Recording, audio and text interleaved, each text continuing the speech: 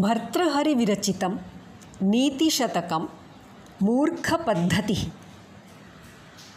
लभेतसि कथासु तैलमपि यत्नतः पीडयन्, पिबेच्च मृगतृष्णिकासु सलिलं पिपासार्दितः।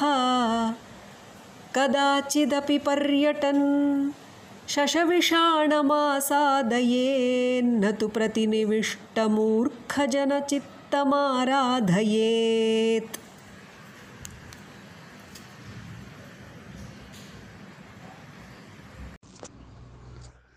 नीतिशतककारः अस्मिन् श्लोके मूर्खाणां स्वभावं दर्शयति। अधुनातनस्य लोकस्य चित्रणं भाति एतत्। कश्चन प्रयत्नेन कदाचित् सिकताभ्यः वालुकाभ्यः तैलं निष्पीडयितुं शक्नुयात्, अथवा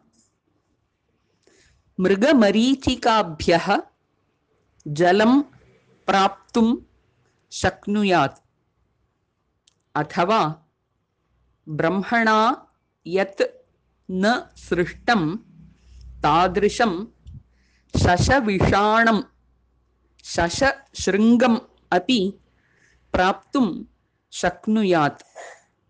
परन्तु मूर्खस्य जनस्य चित्तं तोषयितुं, तर्पयितुं, तस्य तृप्तिं कारयितुं न शक्नोति एव। तद्यथा वयम् इदानीं वार्तावाहिनीः पश्यामः, पत्रिकाकाराणां कोलाहलं पश्यामः। यद्यपि सर्वे सत्यं जानन्ति, तथापि वृथावादे प्रवृत्ताः, विवादं कुर्वन्तः, कलहं कुर्वन्ति। कदापि मूर्खाः जनाः तुष्टाः न भवन्ति। तेषां बुद्धिं कोऽपि तर्पयितुं न शक्नोति।